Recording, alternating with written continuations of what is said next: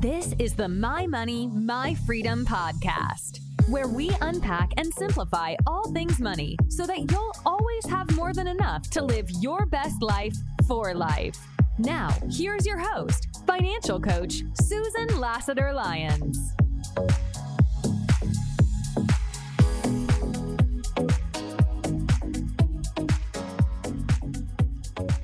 In the last episode of the My Money, My Freedom podcast, I talked about financial advisors and how they get paid.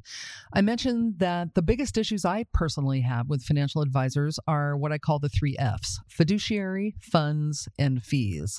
And in this episode, I want to dive a little deeper into fees, especially as they relate to mutual funds, to let you know just how much of your hard-earned money you're losing to these fees every single year. So if you use a financial advisor, you pay about 1% of your money every year to him or her for their services. So that's about $1,000 for every $100,000 that they manage every year, year after year. And for that fee, they invest your money into funds, mutual funds and index funds that also charge fees. Now, all a fund is a collection of individual stocks that you pay somebody else to pick for you. So if we carry this out, you pay a financial advisor 1% of your money every year, $1,000 for every $100,000 that they manage. Then you pay fees to the fund manager too. So if that fee is also 1%, then you're paying 2% just in fees to have somebody invest your money in a fund that somebody else actually manages. I'm not down with that, yo. Now, mutual fund fees generally fall into 2 big buckets: annual fund operating expenses and shareholder fees.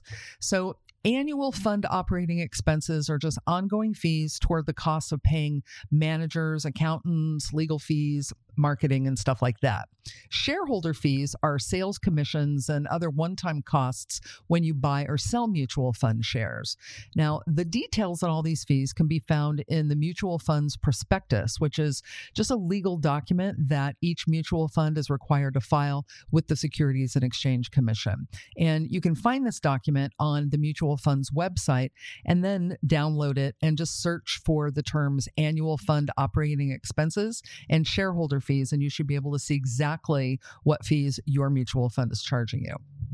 Now, ongoing fund operating fees are unavoidable. You're going to have to pay something to keep the lights on at the fund's management offices, but different kinds of funds require different overhead costs. Now, these fees, also known as mutual fund expense ratios or advisory fees, typically are between 0.25% and 1.5% of your investment in the fund every year.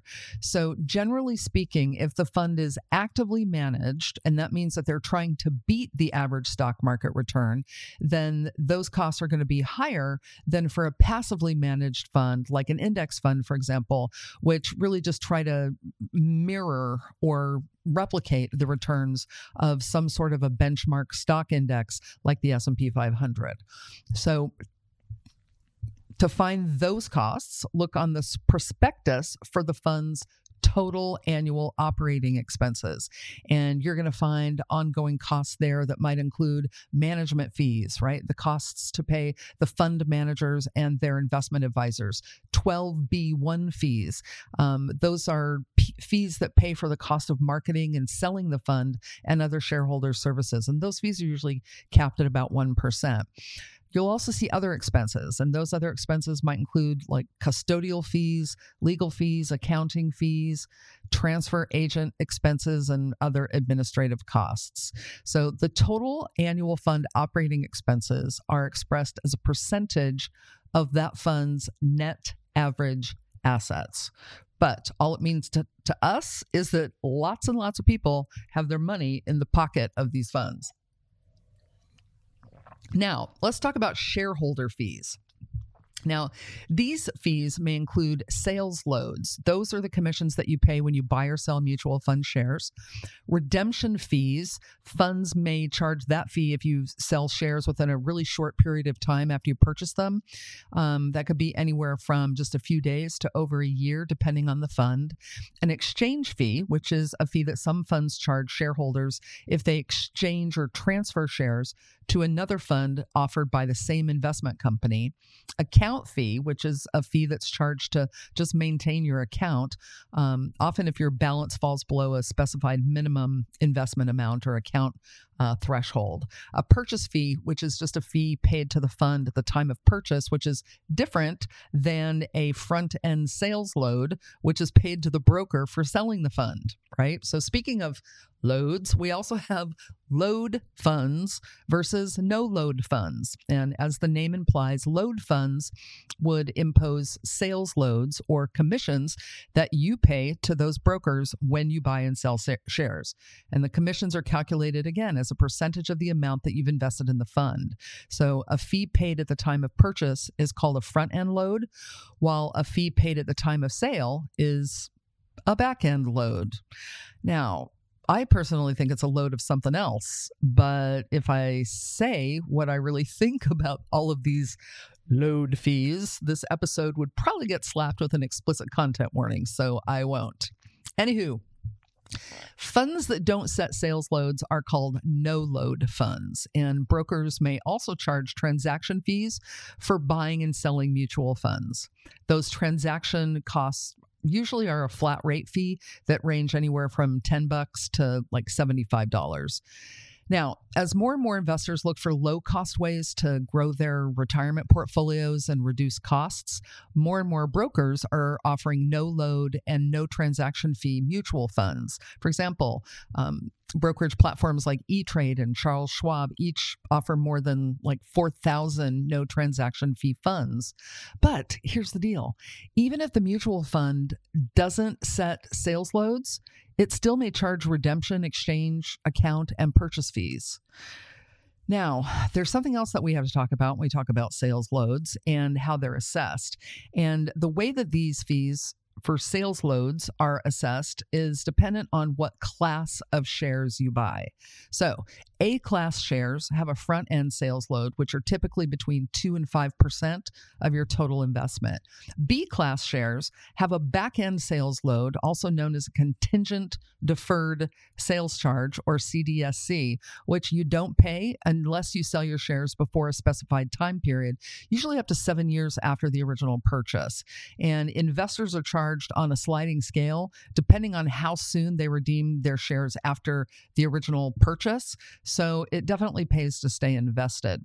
And B-class share funds typically charge higher ongoing annual fees than Class A share funds do.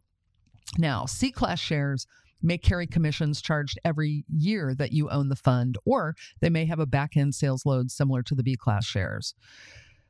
The deal is really, if you're investing in a mutual fund through a financial professional, make sure that you ask that person to explain all of the charges and fees that may apply, including his or her own fees.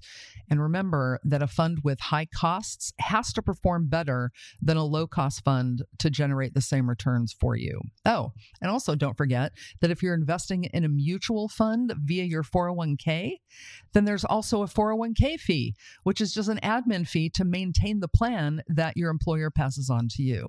So even a small brokerage fee is going to add up over time.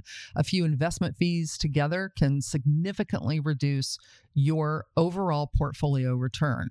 So if your portfolio was up like 6% for the year, but you paid 1.5% in fees and expenses, then your return is actually only 4.5%. And over time, that difference really adds up. So how exactly do all these fees impact your returns? Well, I'm going to put a link to a really great mutual fund calculator in the show notes that's going to help you calculate it for your specific situation. But for now, let's just pretend that you're putting $500 a month into a brokerage account every year for 30 years. So over 30 years, $500 a month, that means that you're depositing a total of $180,000 over that time, and you're earning, let's say, an average annual 7% return. Well, if you paid 2% in fees each year, you would give up more than $178,000 over 30 years, almost as much money as the $180,000 totally that you deposited in the account during that time. So yeah, that's a lot of fees, you guys. Want to know how you can avoid all that? Start managing your own money. It's super simple when you follow a proven framework and a plan like my infinite income method. We don't have to pay fees to an advisor because we don't need one. We don't have to pay fees to a fund manager because we invest in individual stocks, not funds. And we don't even have to pay commissions to buy and sell stocks in our IRA. You learn it, you do it, and guess what? You save yourself $180,000 over 30 years. Because I know that you have better things to do with $180,000 than willingly hand it over to some Wall Street dude. Seriously. Thanks for listening to My Money, My Freedom. Visit our website at mymoneymyfreedom.co and follow us on Instagram at MyMoneyMyFreedomHQ.